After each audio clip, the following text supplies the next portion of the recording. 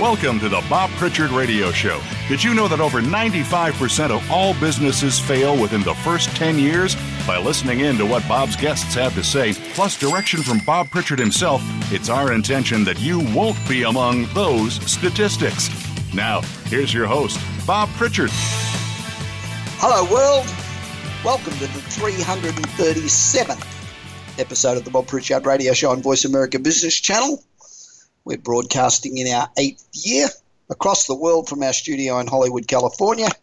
And this is the place where technology meets entertainment. It's the number 2 technology center of the world. It's called Silicon Beach, and it's the west side of Los Angeles. Now, in my daily newsletter this week, I hope that you all get my daily newsletter. I've taken a look at Amazon. And I've been asking the question as to whether Amazon is now too big and should be broken up. Now, I'm not going to go into all the detail on this program, but some of the performance numbers of Amazon are certainly worth considering. Amazon is now a Goliath, and when it's starting to really affect Main Street shops, and certainly killing all of the other online retailers. So if you look at the numbers, Amazon's got 43.5% of all America's e-commerce. It's got 300 million active users in America and sells over 3 billion products every month. That's 3 billion products a month. And they're expecting that to hit 12 billion in just 2 years' time. They also add over 1.3 million products to their catalogue every day. And the average American spends $700 a year, and Kindle owners spend over double that, nearly $1,500 a year. And the average sale on Amazon's $57, and they ship 35 items every second. Now, the biggest sellers on Amazon are clothing, shoes and jewelry, followed by electronics, then home and kitchen, sport and outdoors, and books. Remember, they started as a bookseller. Now, Amazon sales are up somewhere around $45 to $50 billion a quarter, and their market cap's over $600 billion. 80% of Amazon customers buy at least once a month, and 44% of web shoppers go straight to Amazon rather than do any search. And if you're wondering how long it takes for Amazon to go and get your product, put it in a box, seal the box, and get it out the door, they need only 1 minute of human labour for every package they send out. They've got 45,000 robots in 77 million square feet of warehouse space.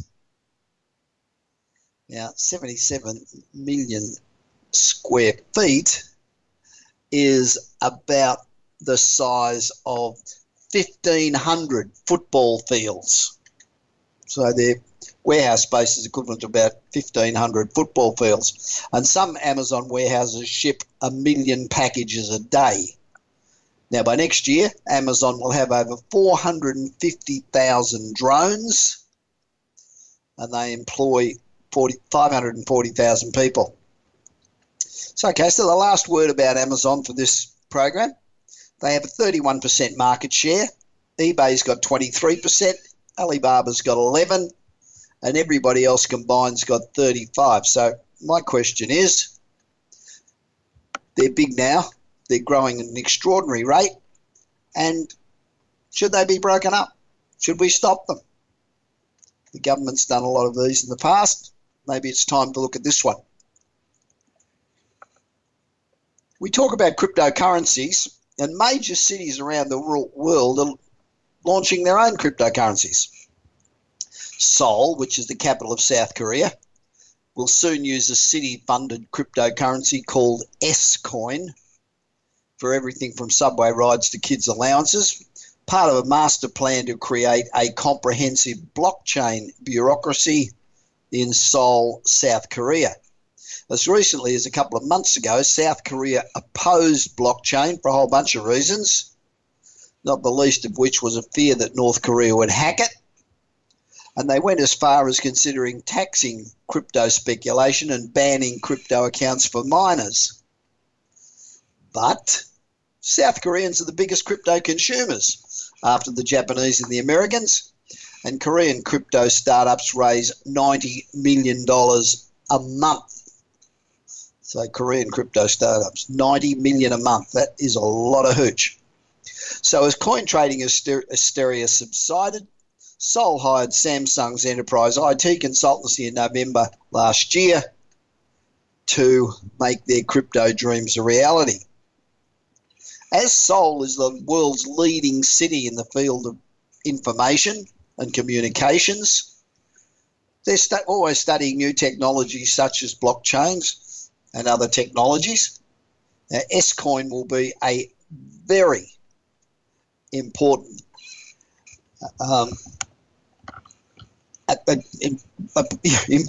sorry, I got the splutters. Important addition to their currency. So S-Coin will be very useful as a payment means to the capital, and it'll help funding public welfare programs and even for compensation of private contractors. The initiative is part of the city's blockchain master plan, which will help the city publish regulatory guidelines on digital currencies and also devote public resources towards the growing blockchain development sector. So all of you who think that blockchains are passing fad, it ain't, because Seoul will become the largest city to adopt its own digital currency, but they're following the footsteps of Dubai, which is developing a digital currency known as Mcash, and other cities across the world in almost every nation are looking at tokenizing a whole range of financial instruments. So the move to join the growing cryptocurrency market has seen several governments come in, and many governments are working towards using blockchain to digitize their own fiat currencies. And a lot of countries are preferring digital currencies to reduce their reliance on the US dollar. And so that's it's going to be important as this accelerates over the next few years. You watch the American dollar, it will it's going to get hammered, which will be interesting. We'll see how all that goes. So do you get my daily 30-second read business newsletter?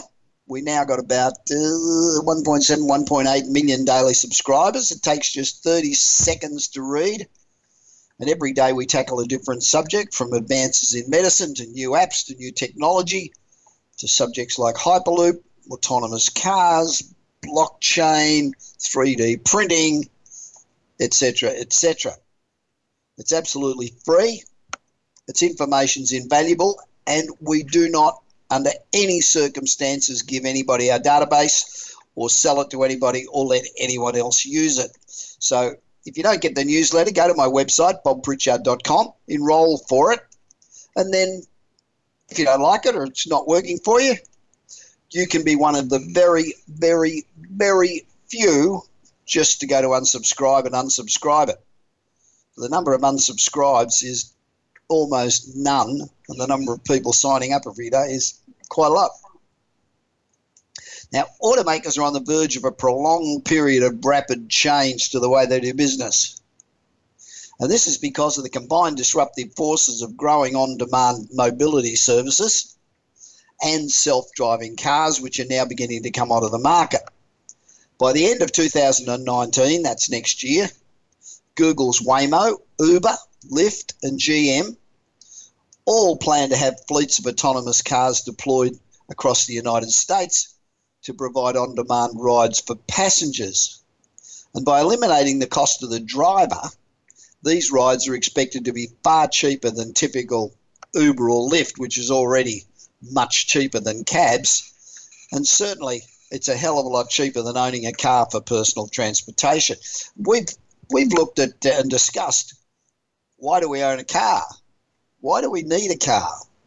And it's really just for convenience, because the actual cost of owning a medium-sized $35,000 car is approximately $12,500 a year, or $1,041 a month. Now, that's a hell of a lot of Uber rides.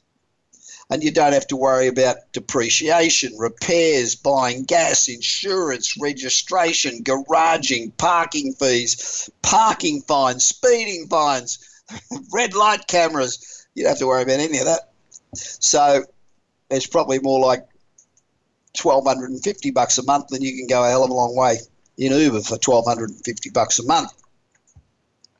Now, industry experts are predicting that extremely cheap on-demand autonomous ride services will result in a fairly rapid long-term decline in car ownership rates. In fact, PwC predicts that the total number of cars on the road will drop by up to 40% in 10 years. Now, we live in Los Angeles, where it's bumper to bumper a lot. Just imagine 40% less cars on the road.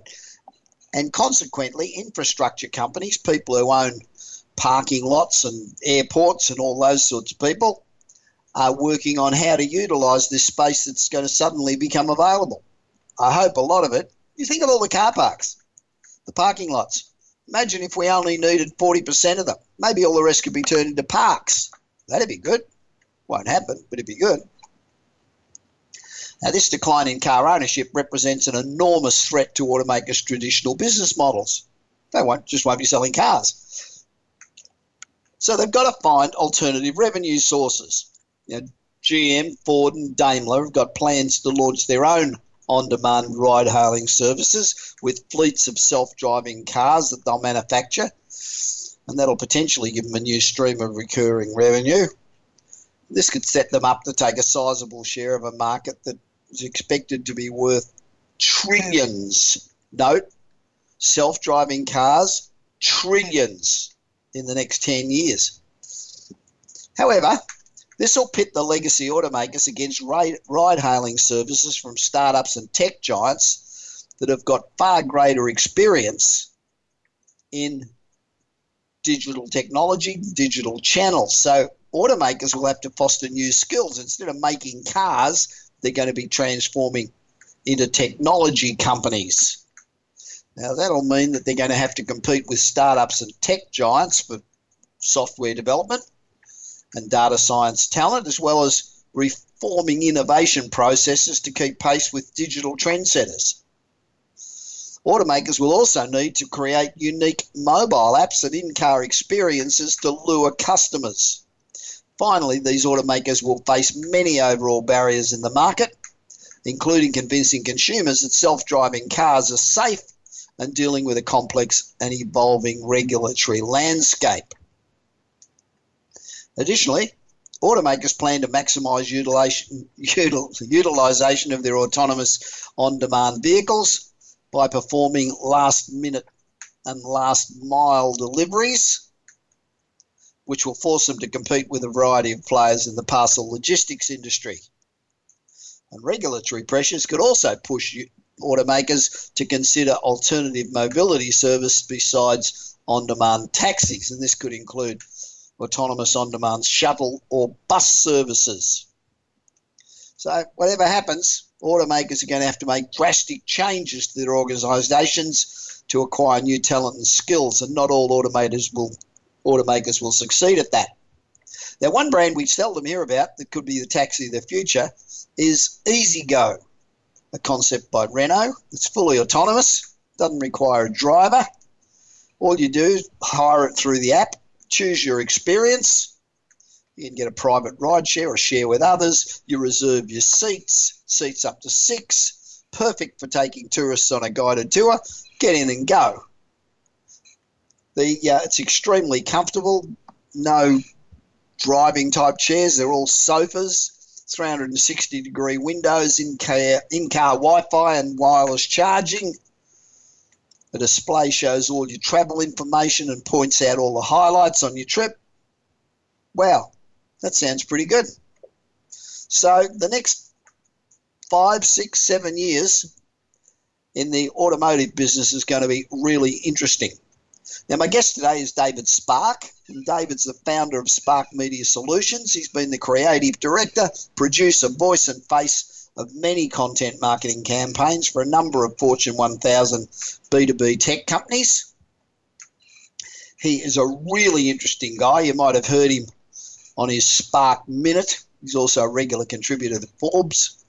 And I'll be back with David after this short break on the Bob Pritchard Radio Show, being broadcast right across the world this week from Hollywood in California, where technology meets entertainment.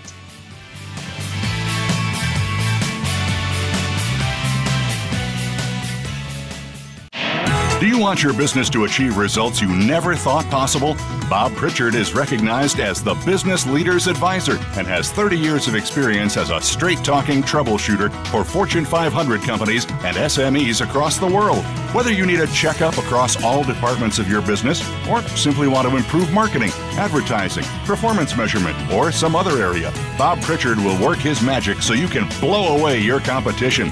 Bob Pritchard is also one of the most in-demand speakers in the world. Over 1,500 clients on 5 continents and countless standing ovations are a testament to how he changes the fortunes of business. Pick up Bob's new book, Kick-Ass Business and Marketing Secrets, at your nearest bookstore, or visit Bob's website at www.bobpritchard.com. Remember, if you want to be successful, call Bob Pritchard now. Worldwide phone numbers and more information can be found at bobpritchard.com.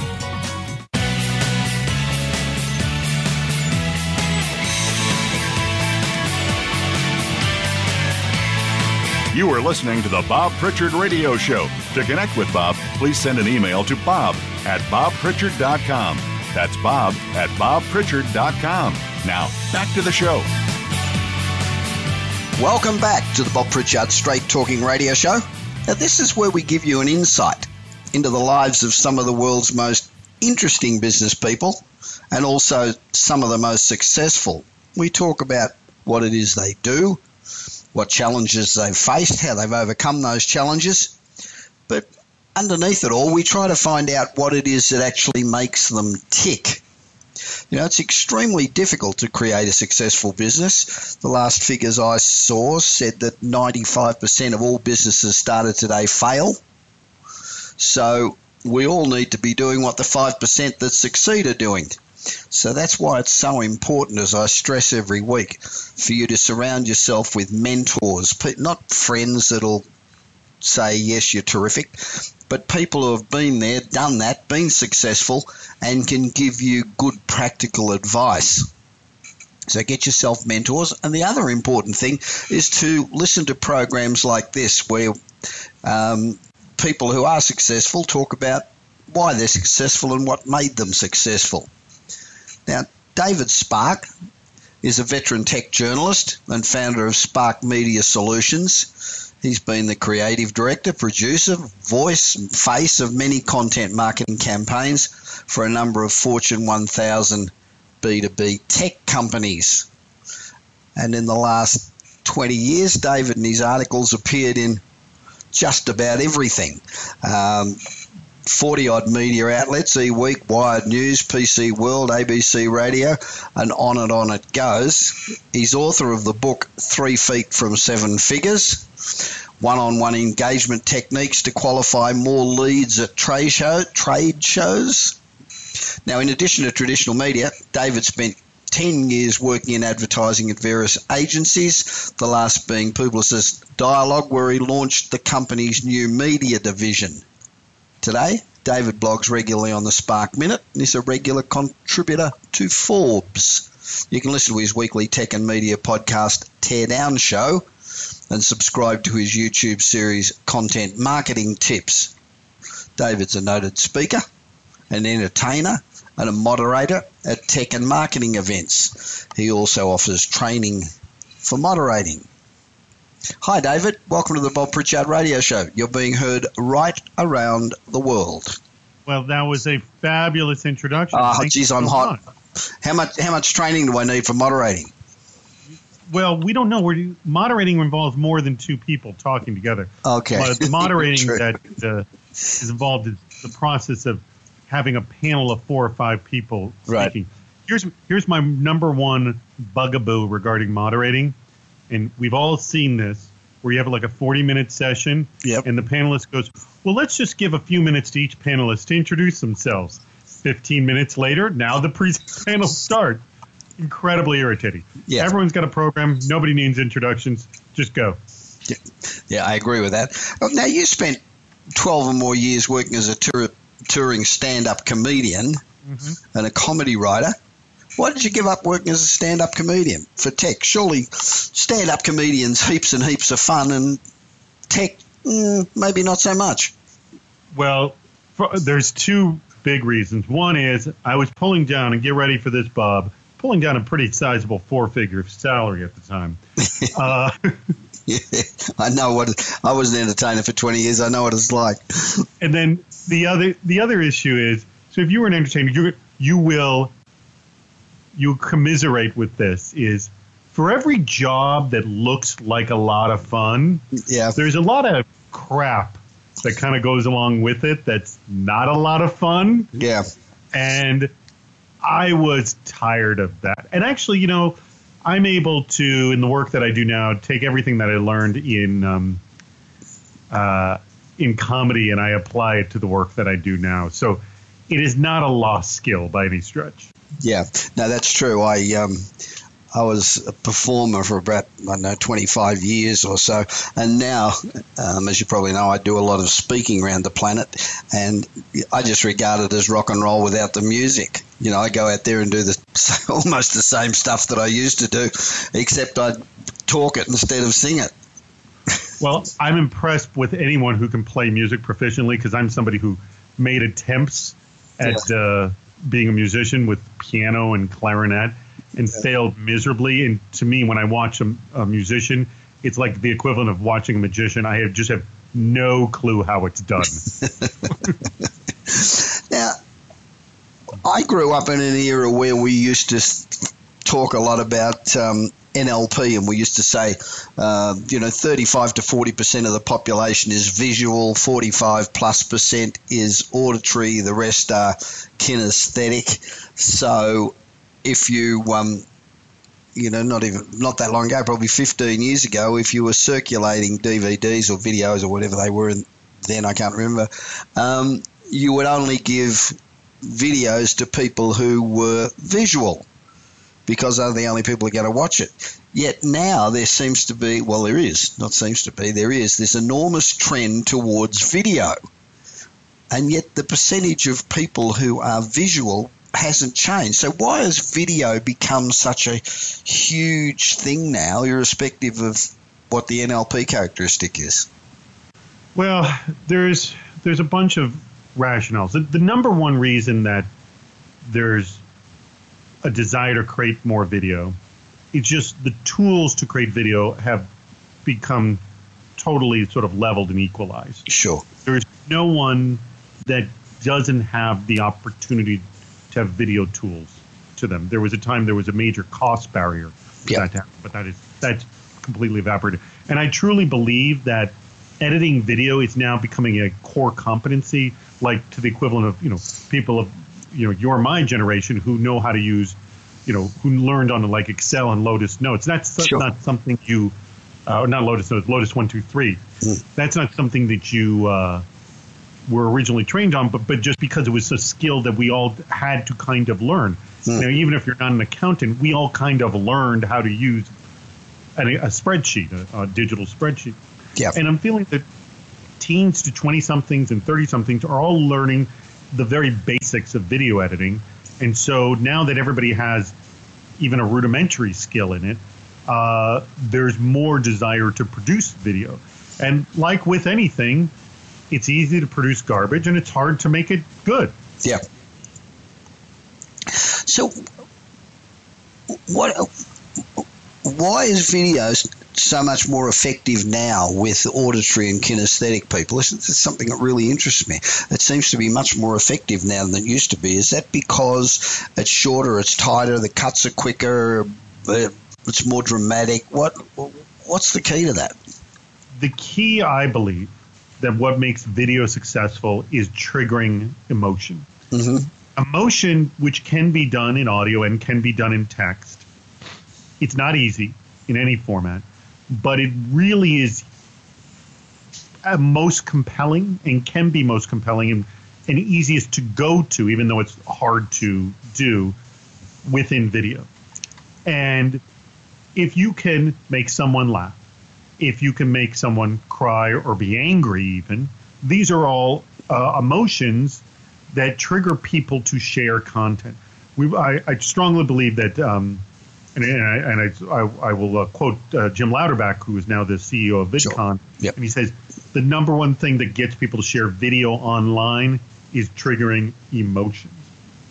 And a strong emotion, not a passive emotion, but a very strong emotion. Yep.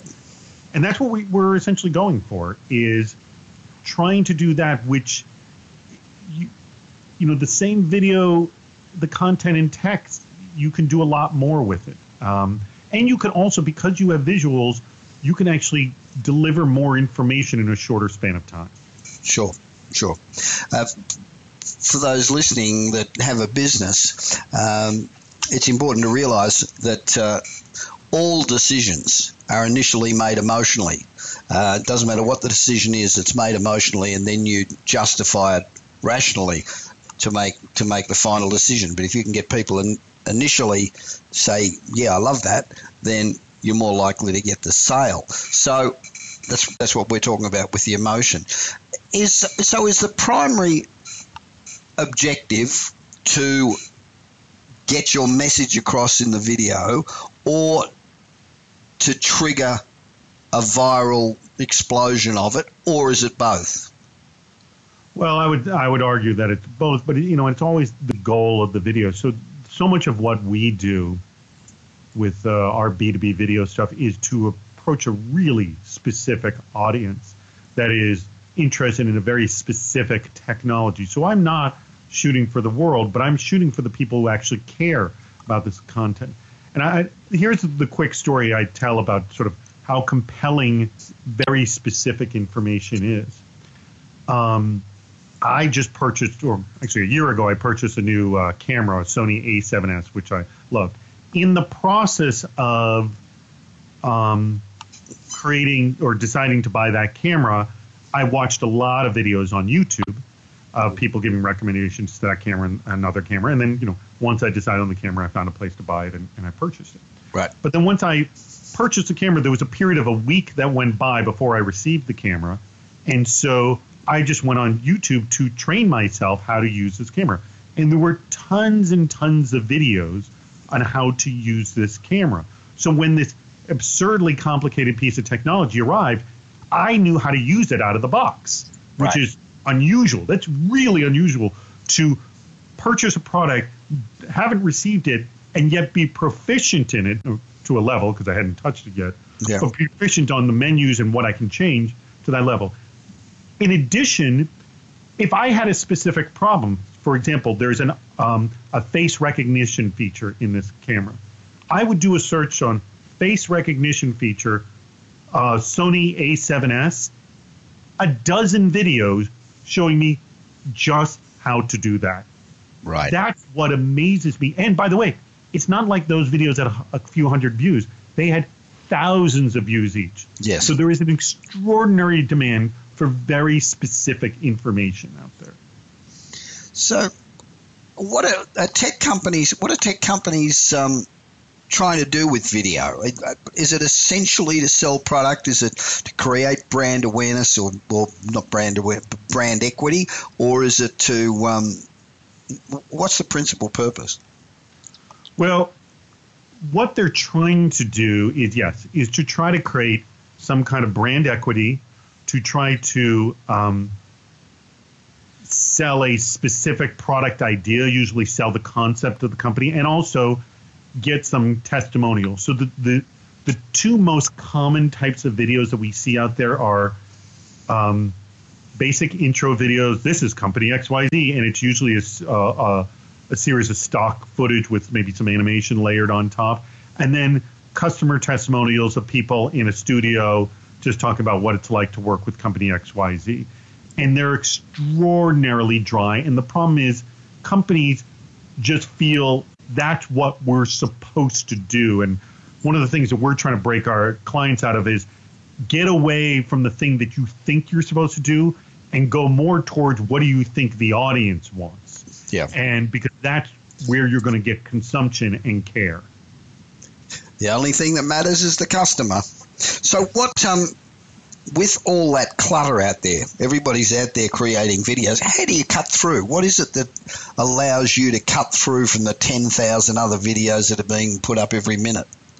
Well, discoverability is very, very difficult, and I can't fully answer that. But I will tell you now, we have, because of the volume that's out there, there was a time you could just create good content and it would, quote, get discovered. Yep. But unfortunately, that's not enough anymore, and you do have to pay for a level of distribution. Mm-hmm. But fortunately, that payment is not that expensive through something like a Facebook or YouTube. You can actually get reasonable distribution to a very targeted audience through that. I would also say that timing is critical as well, that if you are creating content that's specific around an event or a news story, that you get it out quickly. That will help in terms of distribution. But I would also say the thing that does extraordinarily well is who is in your content. Is this person some kind of a celebrity to your industry that people care about? Or are you releasing a product announcement or solving a problem that is of great desperate interest? Timing is also very key, like I mentioned, is putting this all together. And we do, depending on what the need is, we do a mix of those different things. So you're saying that to gain maximum effect, you really need to have a recognizable face, whether irrespective of what sort of a celebrity it is, but you need a recognizable face, and you also need to spend money to do it. And if that's true, what sort of a level of investment are you looking at? Getting a recognizable face architects a certain level of lift. So especially if you're getting a big celebrity, you can just pretty much guarantee if big celebrity is in this and that celebrity name gets enough search, they will find it. But there are also big celebrities within industries that have recognition. And I always say, you really should push for that in general. Yeah. In terms of money, it can go the gamut. And it's interesting. I was just answering a question, a client, they were saying, well, why is the last time you did a project for us, it was 10 videos and now it's only 5 videos, but it's more expensive. I don't understand. Why is it more expensive? And the reason is those were more complicated videos to produce, considerably more complicated. And we've done projects for clients where we've made a video for as little as $900 and a video for as much as $28,000. And there are others that have gone into the 6 figures, no problem. Right. And so it's hard for me to answer that question because it's it's one of those how long is a piece of string type thing. So what sort of investment do you need on a Facebook or like?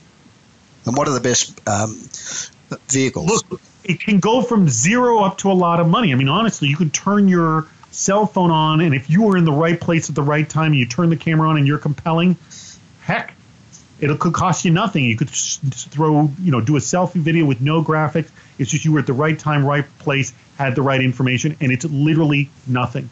On the other side, you could create this extraordinarily expensive video, cost $30,000, $40,000, that is custom designed, and the only way you're going to get people to see it is also spend money on advertising.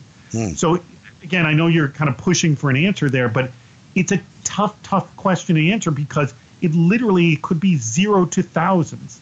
I was just thinking of if I'm listening to this program and I've got a reasonable company, I've got 30 employees or 50 or something, and I think, well, video's not a bad way to go. But how much does it cost, and then how much have I got to spend on Facebook to get it out there? So let me answer it also in a different way. Don't have unreasonable expectations because we're talking about a single video.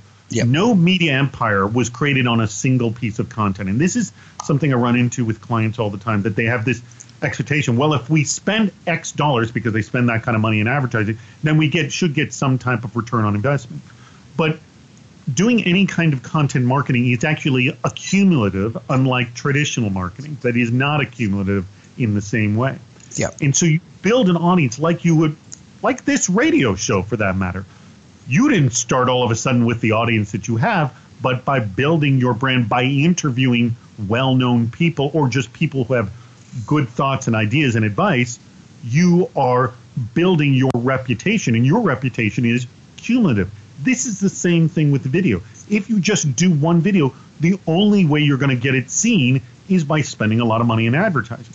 But if you, say, spend, I don't know, $10,000 a month, I'm taking kind of a low number there, on some kind of video production type thing, and you're consistent about it, and again, that's an incredibly low number, but you can do something with $10,000 a month, then you're consistent, you can actually build an audience based on that. But again, it's all of what you want to do and the effort and money you're looking to put forward to it. What are the elements that make a corporate video memorable? I mean, something emotional. I will tell you, it's all about real, honest reactions. And one of my number one complaints, and this is something I just wrote about for Forbes, and I have a video about it that demonstrates an example, is do not, and this is my one huge piece of advice, do not send the questions to an interview subject before the interview. And the number one reason for this is if you do that, you have ruined the final video product. And here's my argument.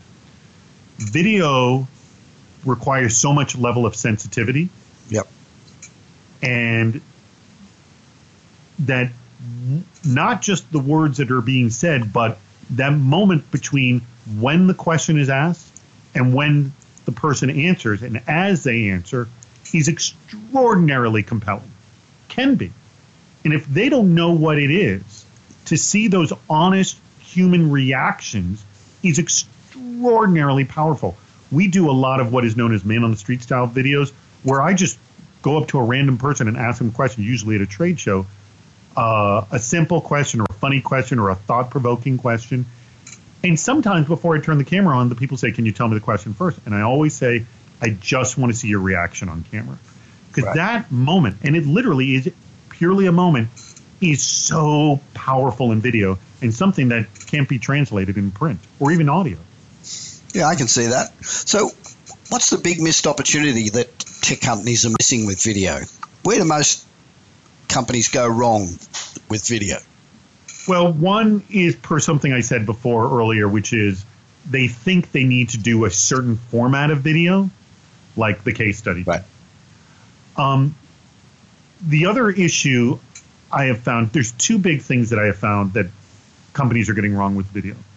One is everything, and we're talking Fortune 100 companies I'm seeing this with. But by the way, I've been working on this report that specifically targeted at B2B tech companies in particular. The companies that have billions in valuation, fortunes of money, and they have huge video crews, enormous video crews. For some bizarre reason, everything that they have spent millions on in terms of branding and web development, when it comes to, and presentation of that kind of presentation of that brand, it goes completely out the window when it comes to video. The biggest companies present their videos with inconsistent branding elements. When they post it up on the web, it does not have a consistent branding look, and it is not presented with any kind of consistent branding. That shocks me on belief, and I will tell you, that is 90 to 95% of all companies are doing this. It is that shockingly high. Wow. Stunningly high. The other issue, and this they just may not be aware of, is to do video right, and this is not even talking about the production, but more the presentation of it online, whether it's through YouTube or any other platform, there are 50 to 100 variables to manage. And some of these variables are very small, like what do you title the video? And some are far more complex. But they don't realize that there are many, many strings to manage of this sort of marionette, if you will. And to do it successfully, you need to understand what those all are. And it's a lot of dotting I's and crossing T's. And when you don't do it, it looks sloppy. It speaks poor of your brand. And when you do it well, it seems like you barely did anything. Like any branding effort, it looks too easy. Right. But there's a lot of work that went behind it. So would you suggest that if you're a small to medium business that you gain the continuity, if you like, by having some form of presenter? I mean, even if it's a somebody within the company, but as long as they're, not hopeless, does that add authenticity and continuity, or is you just blowing your image? Well, no, I always think it's a good idea to have someone from the company to speak, be the voice of the company. That's always, I'm always speaking for my clients often, but like, for example, with one client just asked me for a project and said, can we, instead of you, can we put one of our people on camera? And I'm like, sure, of course. That's not a problem at all. It's just, sure. I did it. No one stepped up. Yeah, let's do it up. The other thing is, people need to be media trained. They need to know how to read teleprompter when necessary. They need to be able to think quickly on their feet if they're interviewing people. There are a lot of things, and if they need to be trained, we'll train them. That's the other thing that has to happen. But yeah, I mean, it's always a good idea. But the other issue is, and we're working on this ourselves, is you can't assume that when you start, it's going to be great. And here's it. If I could sort of provide one huge piece of advice, and that is to make great videos, you have to create a lot of bad videos first. All right. I know nobody wants to hear this, but that is the process. And I'm literally going through this myself with a branded series that we're working on, is that while I didn't think they were bad, they're not nearly as good as what we're doing now. Yeah. And you have to go through that process of figuring it out and publish some stuff that isn't wonderful and perfect until you get the great stuff. The same thing's true with podcasting, for that matter. I mean, I'm sure when you first started out, those very first interviews weren't nearly as good as the most recent ones. Take some time to get your footing, if you will. Yeah. What's the ideal length of a corporate video? I know that's another how long's a piece of string, but in the main, is it better to be short and succinct, or what's the answer to that? So this is extremely common argument that I get from my clients saying, well, it has to be very, very short because people don't have any attention span. So the stats actually show that longer videos get higher recommendations within YouTube itself. People end up watching a video often, no matter what the length is, somewhere between 40 to 60% of the time. So if it's a 90-second video or it's a 10-minute video, you will find that the stats are somewhere between that sort of 45% to 60% of viewing time of it. Honest to God, if it is compelling for 10 minutes, it will get a lot of views and it will get long views. The other thing is, do you need them to watch the whole video to get the point across? Sometimes they don't need to watch it. And the other thing I would recommend is the huge advantage of YouTube is that it is the world's biggest platform for video and the second largest search engine. So you want your content there to be discoverable. But the major failure of YouTube is I have no clue who has watched it. So there are these other video platforms, one called Vidyard, another one called Wistia, and the company that we're partnered with is called Brightcove. And what they do is they allow you to actually measure who's watching what content when, and it can be interactive. So if you want to compel someone to download something or to watch another video, you can actually create a call to action that's clickable within the video content itself. And if you have a marketing automation platform, all that information can be transferred. And what's really, really powerful about that is in email marketing, all we can know is they open the email and they click the links. But with email marketing connected to video using one of these tools, I can know the depth of the interest. So Bob, if I sent out an email and I know that you watched 2 minutes of a 3-minute video, and for the last 5 emails I sent out, you watched all the videos for at least 2 minutes, I know that you have a high depth of interest in my content. And that means you're an extraordinarily warm lead. And what does that mean to your sales staff? it's everything. So that's what's extraordinarily powerful. So does it matter? Does the length of the video or does the type of product or the nature of the business affect viewership of a video? What I mean is, in the old days, you used to say that a product that's reasonably cheap, keep your copy to an absolute minimum. But if you're trying to sell a Mercedes, for example, people want long copy. That used to be the case. Is that a similar sort of thing now, that if you've got a complex product, then people want more detail and they want all that, or is it still getting to them emotional? So that's a perfect example for using one of these video platforms, like I mentioned before, is it allows you both levels of it. So what you could do, say you were to create a 10-minute video, and the first minute of it is just, here's what the product is, here's what it does, boom. Right. And if you want to know the specifics of every single feature on this product, click here to watch 9 more minutes of it. Well, that would be extraordinarily powerful to know. The people who just watched the minute and the people who chose to watch the further minute. These video platforms will let you do that. Now, the negative of this is, by not being on YouTube, you're not being discovered through that search engine, that platform. But the advantage of, you've got this ludicrously great measurement. So what you can do is you can throw some advertising dollars on this.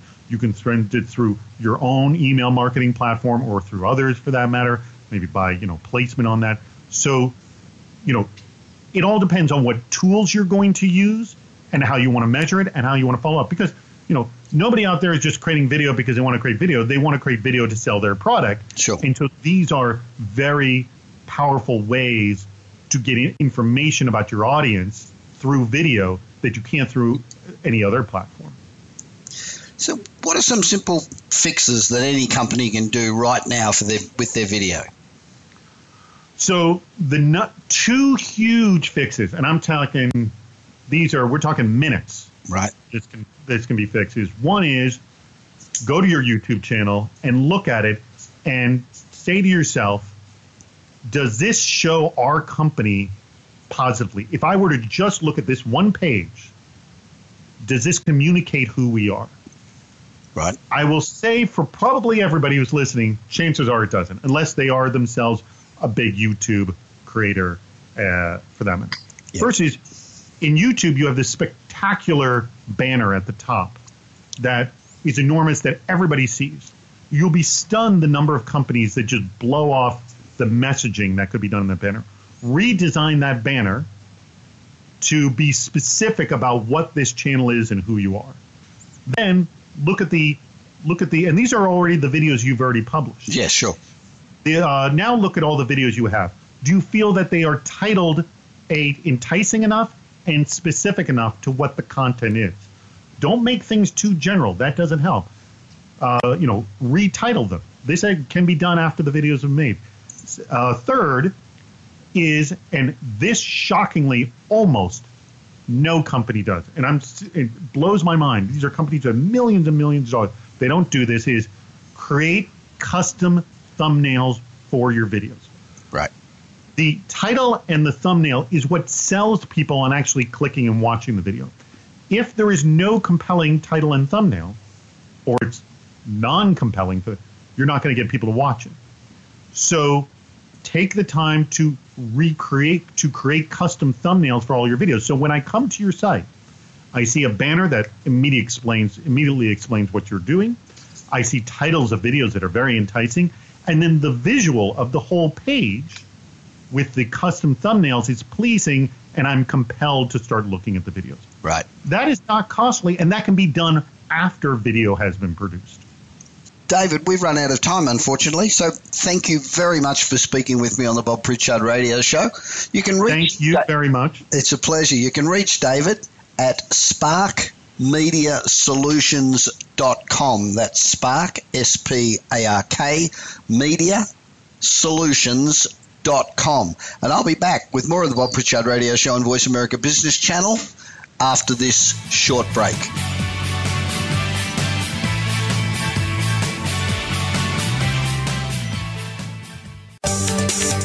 From the boardroom to you, Voice America Business Network.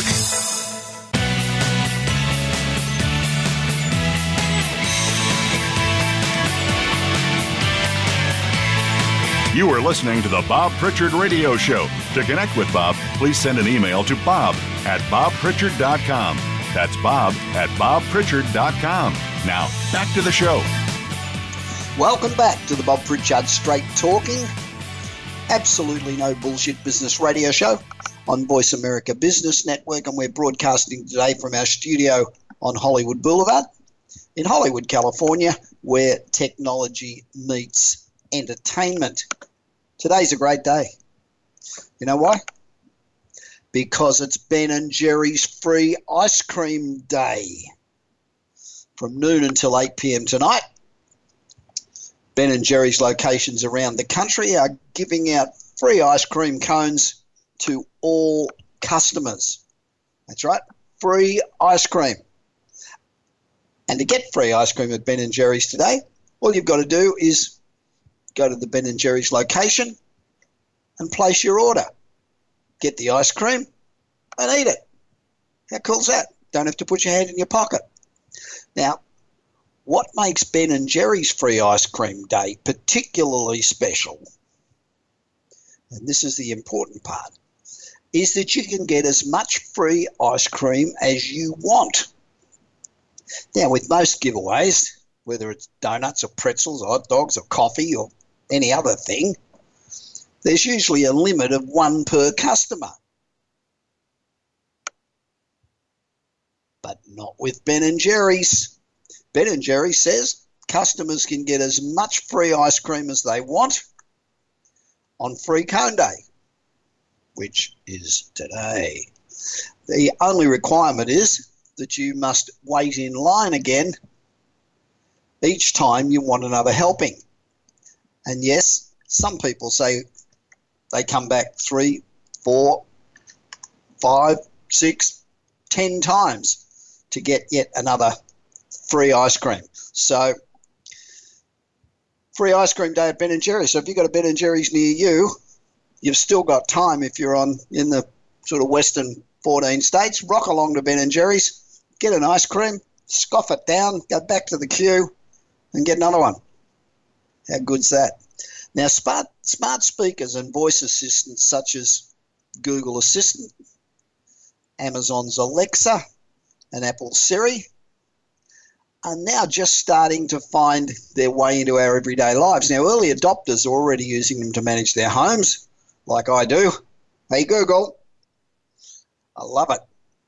And people use it while they're driving, to find information online, and even do their shopping. But current levels of penetration are the tip of the iceberg when it comes to how the latest technology in the world of voice-powered software applications will come ubiquitous sooner rather than later. It's anticipated that in the US, 50% of searches will be made via voice by 2020. That's only 18 months away. 50% of searches, and 55% of US households will have a voice assistant just 2 years later. So, voice commands to tech will become normal, and it's going to happen very quickly. However, healthcare is probably not the application of voice technology that would immediately spring to mind. But pilot projects are already underway right across the country, in fact, across the world, and it could, in fact, be a major application of the technology. Boston Children's Hospital hosts the Innovation and Digital Health Accelerator, who are at the forefront of developing applications of voice tech in healthcare. Pilot projects have been demonstrated, and they show that physicians are more receptive to engaging with voice assistants than had been anticipated. The three areas set to see fast adoption are, firstly, intensive care. The sterile environment of an intensive care unit means hands-free access to information, can help improve both efficiency and safety. Not having to use a phone, browse through documents, or walk to another room is extremely useful. So using voice assistants to access guidelines, protocol, medical records, or other information can save seconds, which can be critical in intensive care. Organ transplants. The transplant team at Boston Children's has piloted a voice-powered pre-operative hands-free checklist process. Feedback has shown satisfaction at the efficiencies this has led to and the potential to reduce human error, which is pretty important when you're doing organ transplants. The project is still in an early prototype phase, but early signs are that it has the potential to have hugely positive impact when it's fully developed. Home health. Amazon's Alexa Assistant provides access to Kids MD, a resource provided by Boston Children's. Parents can provide Alexa with empirically gathered information on symptoms of common ailments suffered by children, like things like fevers and colds and ear infections, and receive guidance from the hospital. This might be on how to care for the patient at home, or if it sounds as if a visit to the doctor might be a good idea. So far in its early stages, over 100,000 interactions with the resource have been logged. There's still a few limitations around the use of voice. Patient privacy, that's one. Domestic voice assistance devices and software are not yet HIPAA compliant, which means confidential information is not fully protected. Noisy background, etc. So it's not perfect, but it's getting there. Now remember, if you're not living on the edge, you're taking up too much space. So get out of the way and let somebody who wants to succeed get past. It's easier and it's much more rewarding to do the impossible than it is to do the ordinary. Anybody can be ordinary. The whole world's bloody ordinary. So you want to be the opposite of ordinary. So become extraordinary. It's a lot more interesting life. And if you're always trying to be normal, you'll never know how fantastic you can be if you are a little bit abnormal. So I hope you can join me again next Tuesday when I'll again be broadcasting from a regular studio on Hollywood Boulevard in Los Angeles, where technology meets entertainment. In the meanwhile, please continue to be successful, because the alternative sucks. This is Bob Pritchard. You've been listening to the Bob Pritchard Radio Show. Please join us again next Tuesday at 8 p.m. Eastern Time, 5 p.m. Pacific Time on the Voice America Business Channel. Until then, enjoy another week of success in your business and your life.